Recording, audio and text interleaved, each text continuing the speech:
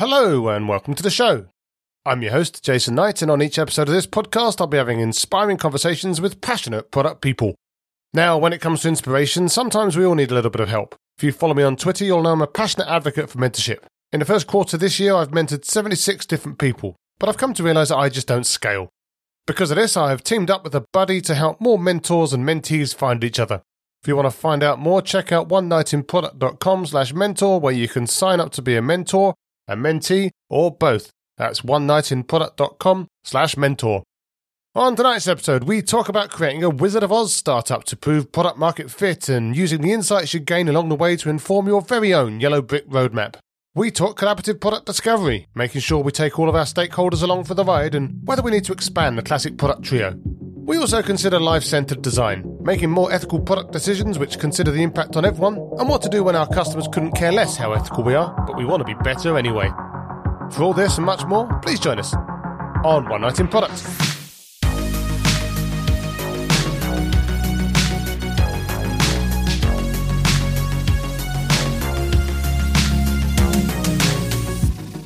So my guest tonight is Sophia Höfling. Sophia is an entrepreneur, product leader, former basketball player and keen skier. I'll try not to hold that last part against her. Sophia started out as an early metaverse pioneer, scanning hotels and museums for a VR startup before heading into a variety of product roles, most recently head of product for Babbel, before getting bored of working for someone else and starting her own company instead. Sophia is passionate about life-centered design, considering the holistic impacts of our product decisions, and also wants to make sure that we're not just doing product discovery, but doing it collaboratively. Hi Sophia, how are you tonight? Hey Jason, I'm doing great, thank you. Well, it's good to have you here. Right, so first things first, you are the co-founder and head of product at Saiga. Yes.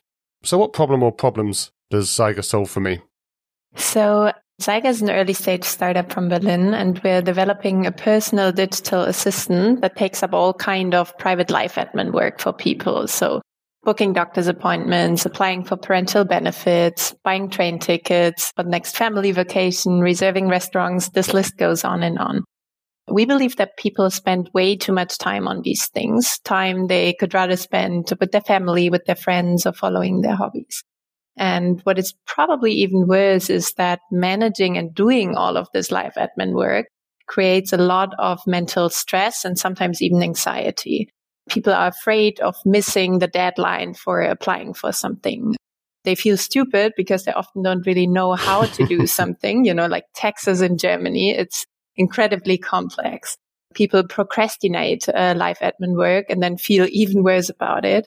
Or a lot of people, like first-time parents or expats in a foreign country, they often don't even know what there is to do. And by building this personal digital assistant that supports you with all of that, we hope that we ease that pain and give back a little bit of time, but also, more mental space to people.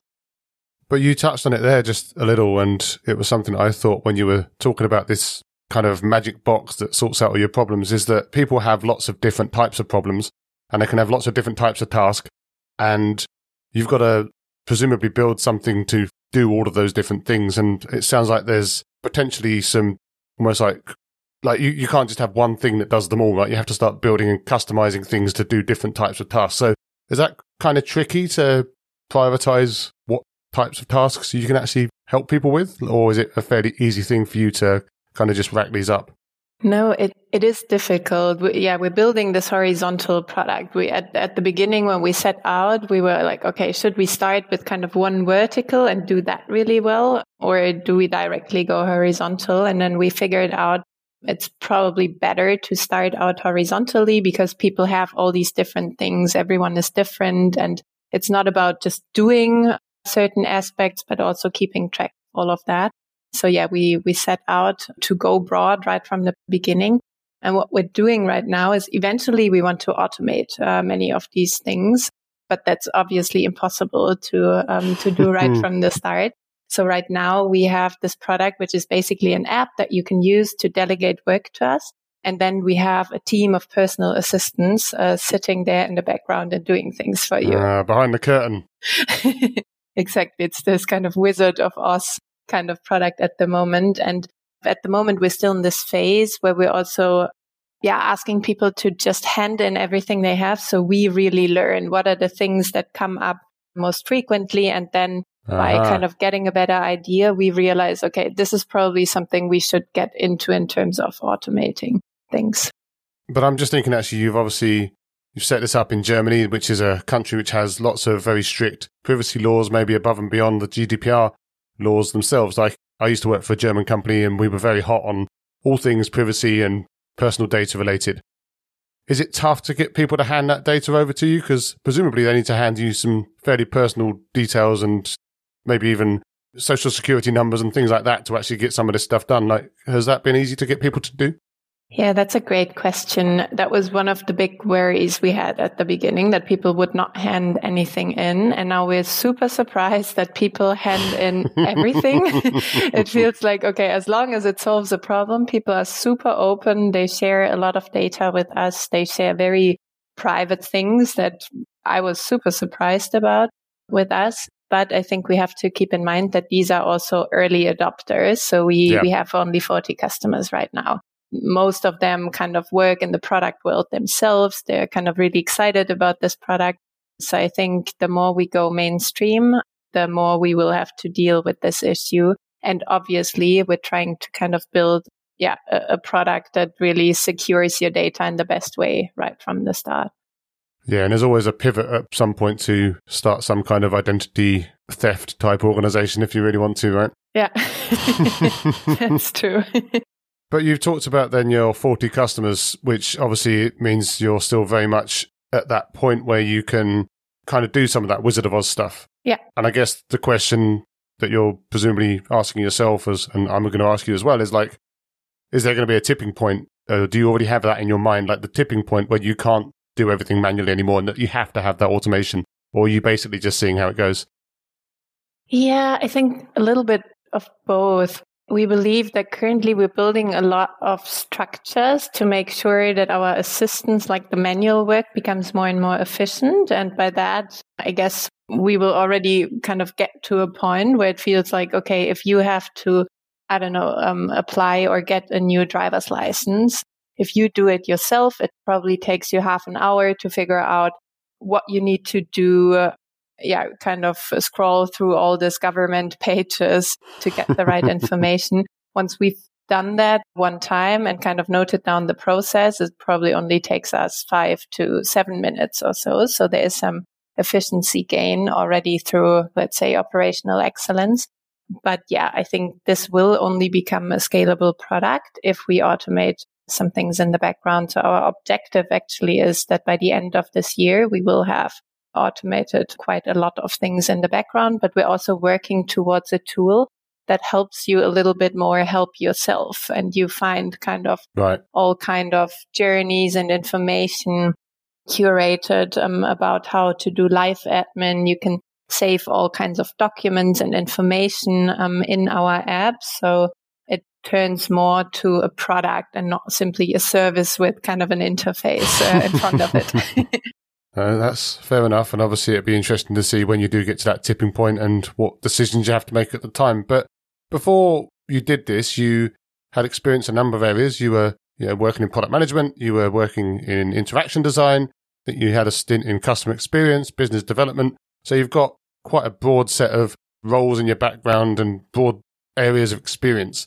So did that make then moving into entrepreneurship and founding your own company quite a natural, easy step for you? Or was it kind of a struggle moving from maybe more of a structured company with product management practices in place and having to do it all yourself, basically? Yeah, I think my background, where I held various different roles helped me a lot in now kind of getting into co-founding my own company. I mean, I wasn't part of founding Saiga right from the beginning. I joined as a late co-founder when we kind of pivoted and started out something new. Hostile takeover. Exactly. No, it definitely helped a lot that in my very first job, I joined a startup. We were kind of 8 people still sitting in a university. So I was there when we basically had to figure out everything, pricing, what exactly is the product we're offering, what are the kind of use cases where we get kind of the technology that was developed as part of a PhD project. How do we get it out? So that helped a lot. And yeah, I think now it still is a struggle. I worked for Bubble before, like an 800 people company before. We had all this tooling, all these kind of specialized roles. And then you kind of basically get back to zero. And it's like as a product person, you're suddenly a data analyst. You're a customer support person. You have to do all user research yourself, write the copy for the product. So it is a different thing. But yeah, I guess it is what I enjoy more than kind of working in these established companies where everything is already in place. I think it always excites me if you build something on the green field. So how many people have you got in the company right now? We are around 30 people, I think. So you're getting there. There. You'll have your 800 people and all your processes soon. Watch this space. That's true. Okay, so actually one thing I did notice when I was Googling Saiga to do a bit of background research is that apparently Saiga is also the name of the world's weirdest antelope. And I wondered if there was any special meaning behind the choice behind that name, or if the antelope thing came into it, or if it means something else in German. Like, what's the story behind the name? That's a good question. And actually, we don't yet have a good story around it. I think our CEO and co-founder, he decided for that name because he felt it sounded good. And yeah, there was a free domain for it. And it is kind of the classic consideration. Yeah. And it sounds like, no one really knows this animal. So we were like, okay, we're going to head for that. But we're starting a rebrand project in a week from now with an agency here in Berlin. And we already told them, like, we need a story for that. At the moment, we're always asked by all of our customers and don't really have a story. So we still need to beat that retrospectively. There you go. Yeah, you can get loads of antelope origin stories in there. Exactly. It's going to be a good one. Now, one of the things you've written about before and you're passionate about in general is the concept of life-centered product development as opposed to user-centered product development. Mm-hmm. Now, I'm sure there's going to be a bunch of UX researchers out there now spitting out their coffee at the thought of not looking directly at users for a minute. But what exactly is life-centered product development and why is it so important to you? Yeah, I think what I mean with life-centered product development is probably what other people call sustainable product development or maybe ethical product development. And what I mean is that you do not only consider your users when you develop a product, but you also consider the people who build the product, the people who are affected by other people using the product. So basically the society and the whole environment. So also non-human beings when developing products. And that also means that you consider not only the time of your product being used, but also, the production time and the afterlife of a product. And I think it matters, or it's important that companies move towards this direction, because I think this pure focus on the user caused a lot of pain, led to kind of the ecological crisis that we're in right now, I guess, partly. And I think now is the time to think about, okay, if I'm developing a product, what is happening if the product is not used anymore? For hardware products, that plays a big role. But I think for software as well, like if you store a ton of data for a customer and then they stop using the product, but you continue to store it, you need energy to store this data. So I think it's important that people start considering all these cases. And because I think also our kind of customers and users are becoming more and more aware of these factors and favoring brands and products that really advocate for minimal harm to society and the planet. So I think now is the time that we move away from this, pure focus, this addiction almost to kind of look at the user and kind of, widen up our view. But it's interesting actually, because you said yourself there that users themselves are kind of getting a bit more aware of this, and maybe they're themselves thinking about the impact of the things that they're buying, the things that they're using. And in a way, it almost feels like you could spin this that it's still focused on the user, as long as the user cares about that, I guess. Yeah. But obviously some users don't care about that. So what do you do about them? Yeah, that's a great question. I think as a company, you can maybe push your users towards this direction, educate them. The benevolent dictator. Yeah, exactly. But yeah, I think as a company, you have a lot of responsibility, and I think there are companies who showed, like Patagonia, for example. I mean, this is not a digital company, but Yeah. there are these companies that clearly take a stand on something. And then suddenly, I think now a lot of people are wearing Patagonia clothes who don't care too much about the environment, but they turn it into a really strong brand. So I think maybe start with those users who believe in life-centered, sustainable, ethical product development, and then build a strong brand, build a strong product, and then kind of branch out.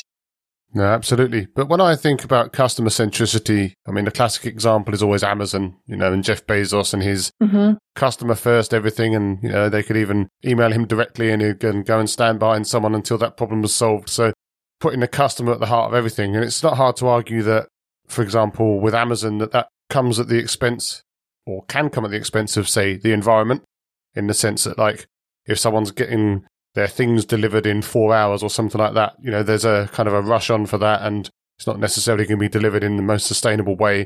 We've all seen the packaging. We've all seen the stories as well around things like employees that are being monitored for their toilet breaks and being kind of pushed to the limit, and I think even some suicides at certain points. Like, is it possible, in your opinion, for a company that is, quote unquote, customer obsessed to be customer obsessed without basically breaking everything else, as in their employees and the planet? Yeah, that's a great question. And I think with Amazon, it's always hard to say kind of retrospectively if they would have done it differently. Would they be similarly successful or not? I guess it might slow you down a little bit, but I think about it as a kind of long-term game, because I feel, yes, now they became very successful, but now kind of the voices are also rising where people say, like, no, I'm not ordering from Amazon anymore. Yeah. I live in Berlin. This is a very kind of left city in terms of the people living here. And here's more and more people who say, like, no, I would never order from Amazon. I think this pure customer focus can then kind of turn into something where at some point people avoid using your product because it caused so much harm. So I'm convinced that in the long run, it definitely is the better strategy. In the short run, yes, maybe you are faster. You get more people on board if you're not life-centered, if you purely focus on the users.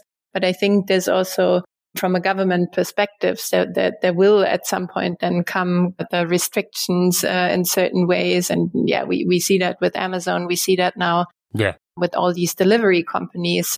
Yeah, in Germany, I'm sure you have them in the UK as well, with gorillas and all that they start out, they exploit their employees, and then kind of at some point politics realizes, okay, we need to do something about it. And then they're basically forced more and more to become life-centered. So why not doing it right from the start?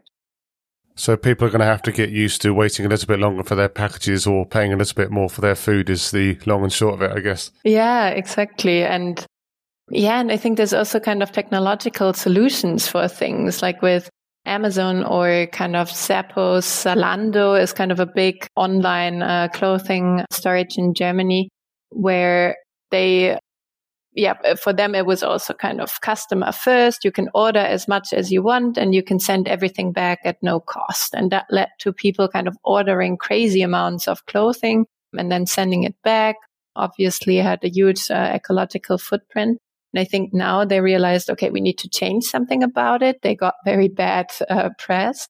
And now they're working with these fitting companies, developing kind of software that helps you find the right size. So I think it is this thing where there are solutions and that there are more and more technical solutions. And maybe, yes, it takes a little longer. It requires you to think a little bit around the corner, but I guess it's worth doing that.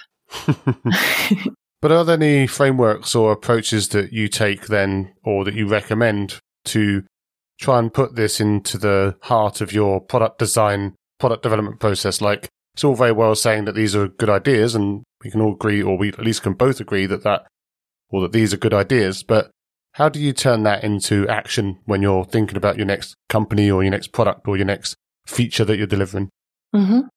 Yeah, I think the the way how I always think about it is can you consider all stakeholders? And with stakeholders, I don't mean kind of the internal ones only, but really this kind of environment, society, users, producers. How can you consider all user groups, and how can you consider all product life stages? This is a bit like the mental model that I usually have in mind. And then in terms of considering stakeholders, I think it's always helpful to, if you do kind of a journey map, think about, okay, so the impact on the user in this step, the impact on the environment, on society. Go a little broader in that respect. This is something I guess that helps. And then maybe rephrase your considerations. If you think about a product needs to be desirable, feasible, viable. When you think about desirable, then maybe ask the question, which user need can we fulfill with the solution? And where should we maybe make a trade-off in terms of convenience, ease of use, or efficiency, which does not undermine the contradicting need of any other stakeholder? Or, I don't know, in terms of feasibility, you can ask, how can we build the solution with minimum harm to the environment and without exploiting any service providers or suppliers in the process?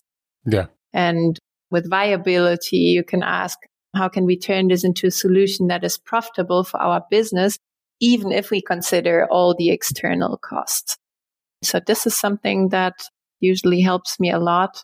Then in terms of user groups, I think this is something where you, especially kind of now founding a startup, you tend to only think about the people that you want to target right now, but then kind of taking the next step and thinking, okay, who could misuse a product? Yeah.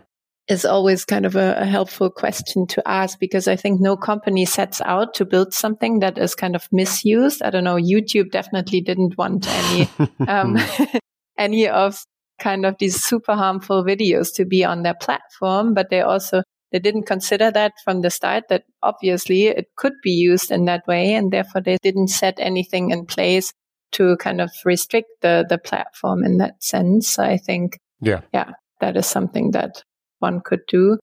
And then in terms of considering all product life stages, there is this concept of circular economy as compared to linear economy, where you really think about, okay, how do we make sure that the resources we take are somehow kind of reused at a later stage again?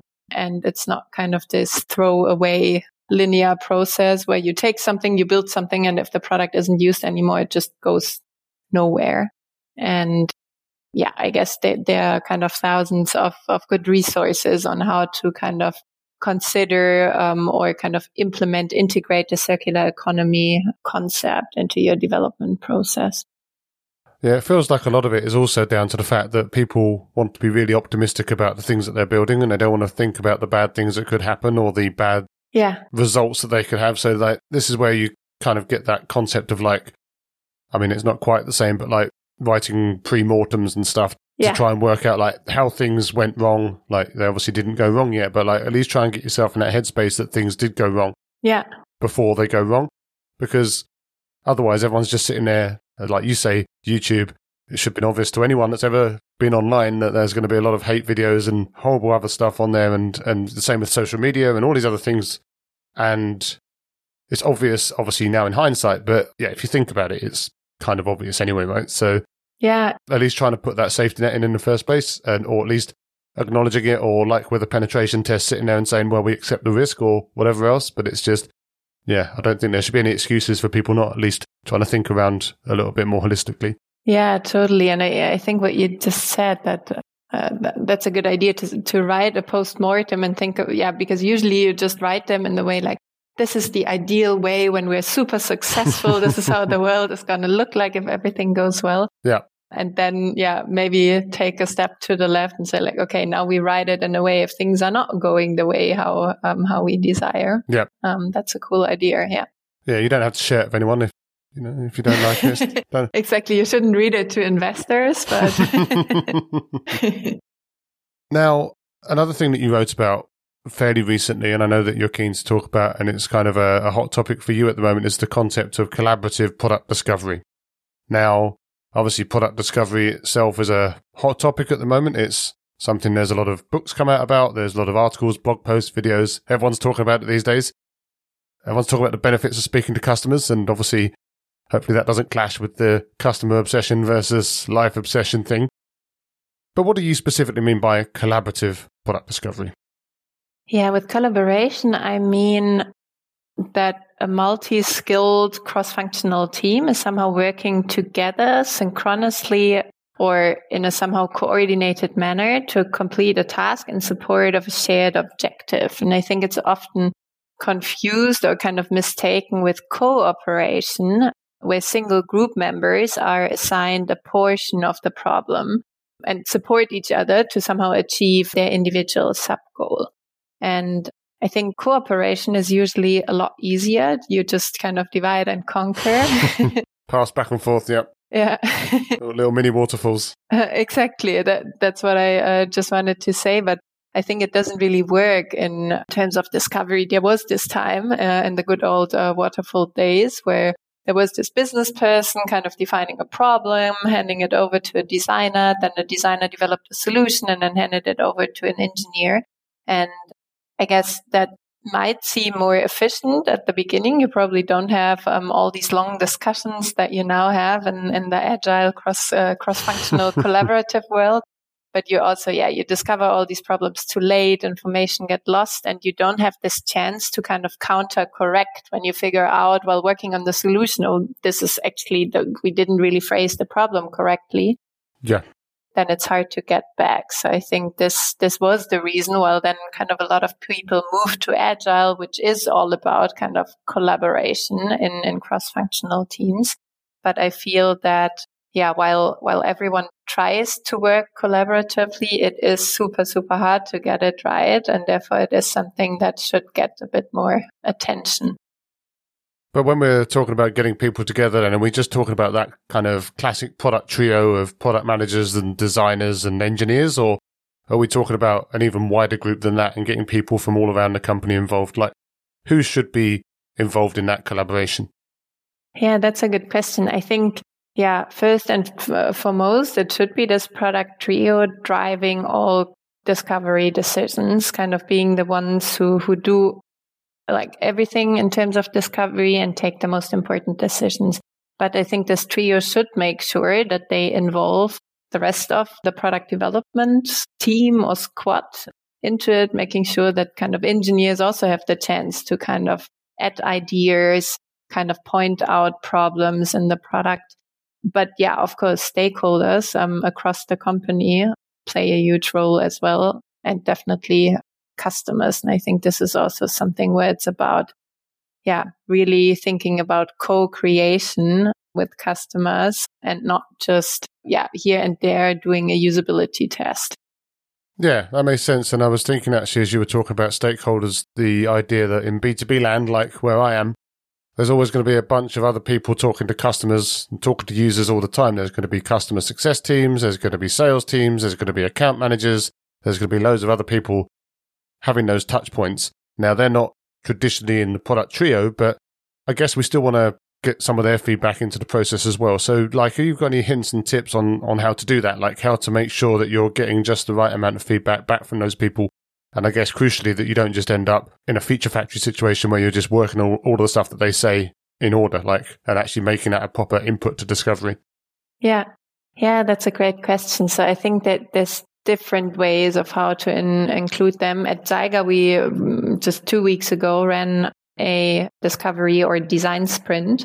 And there we had 3 people from our operations team. So the people, the assistants who actually do the work for our customers. Yeah, exactly. The wizards.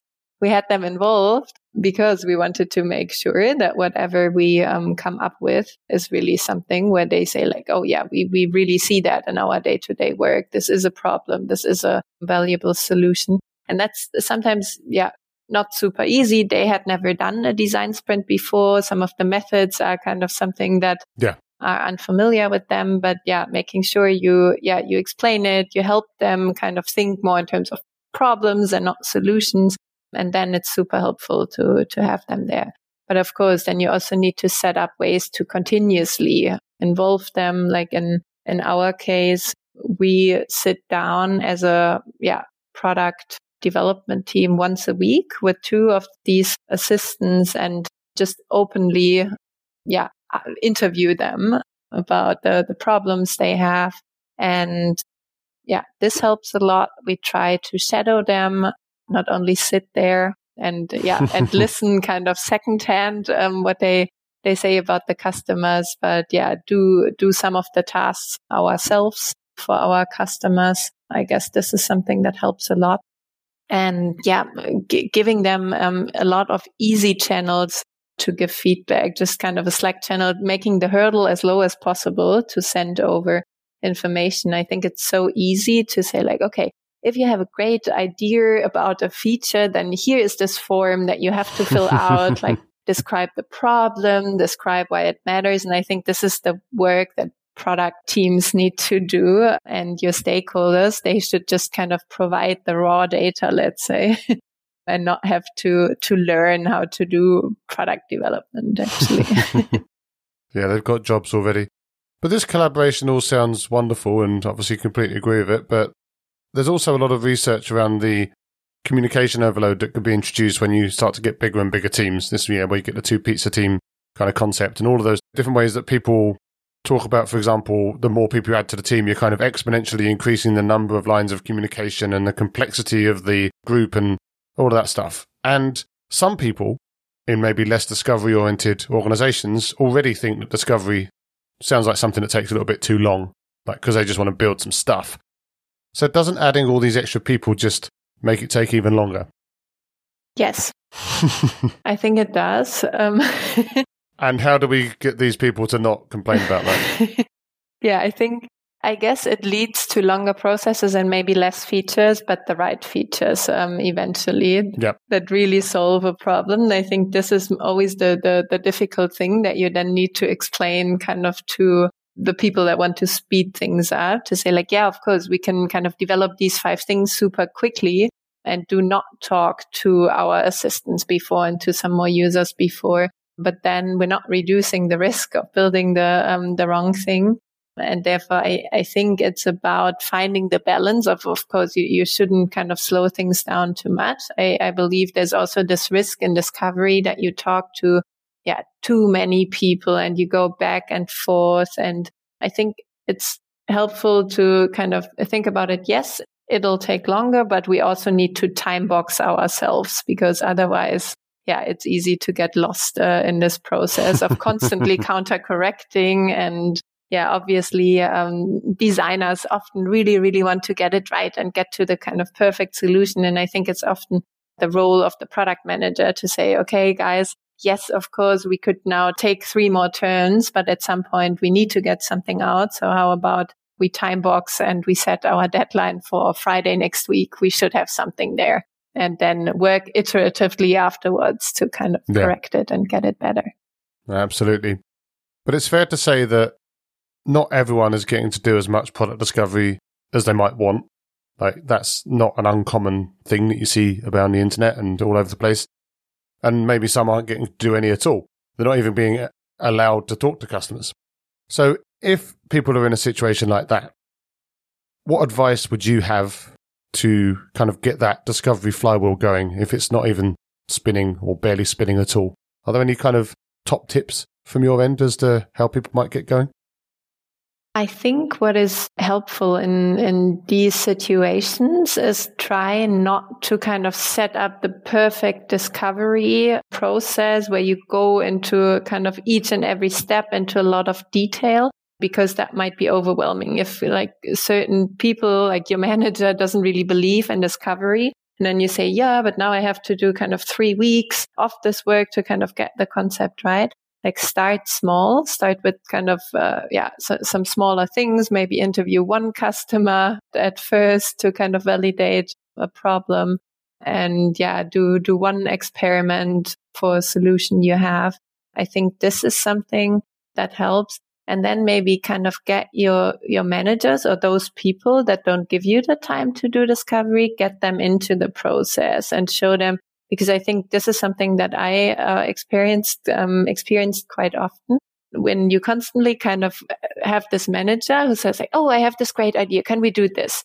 And then kind of get this person in a room and say like, okay, cool. Let's try to understand the problem and brainstorm solutions, and then have this person see, oh, there are 5 solutions, and actually mine is okay, but there's one that seems even better. I think this can really be this aha moment.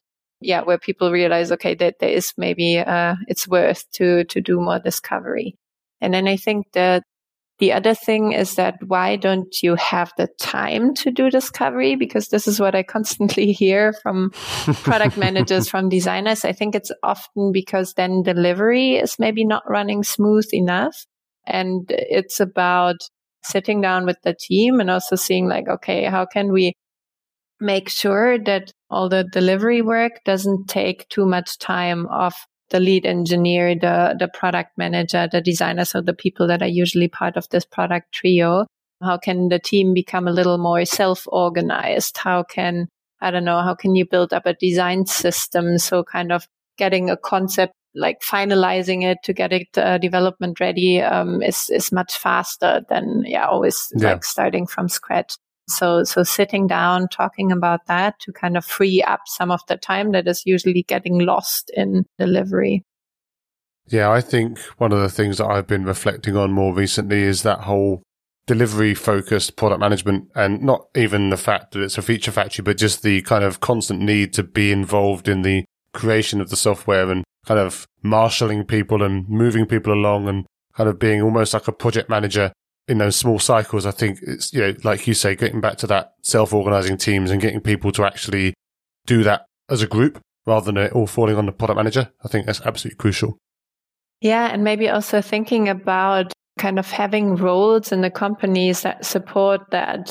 So in the first startup I was working for, we were developing hardware and kind of 2 different sets of software. And then we introduced the role of a program manager who really helped with kind of all this release management, making sure, okay, we're releasing this software. Is it compatible with the hardware and all these things? And I think, before that, that was always kind of something that the PMs had to do on the side. Yeah. So how can you make sure that, you free up the team that should get enough time for discovery by maybe introducing those roles or product operations or something like that.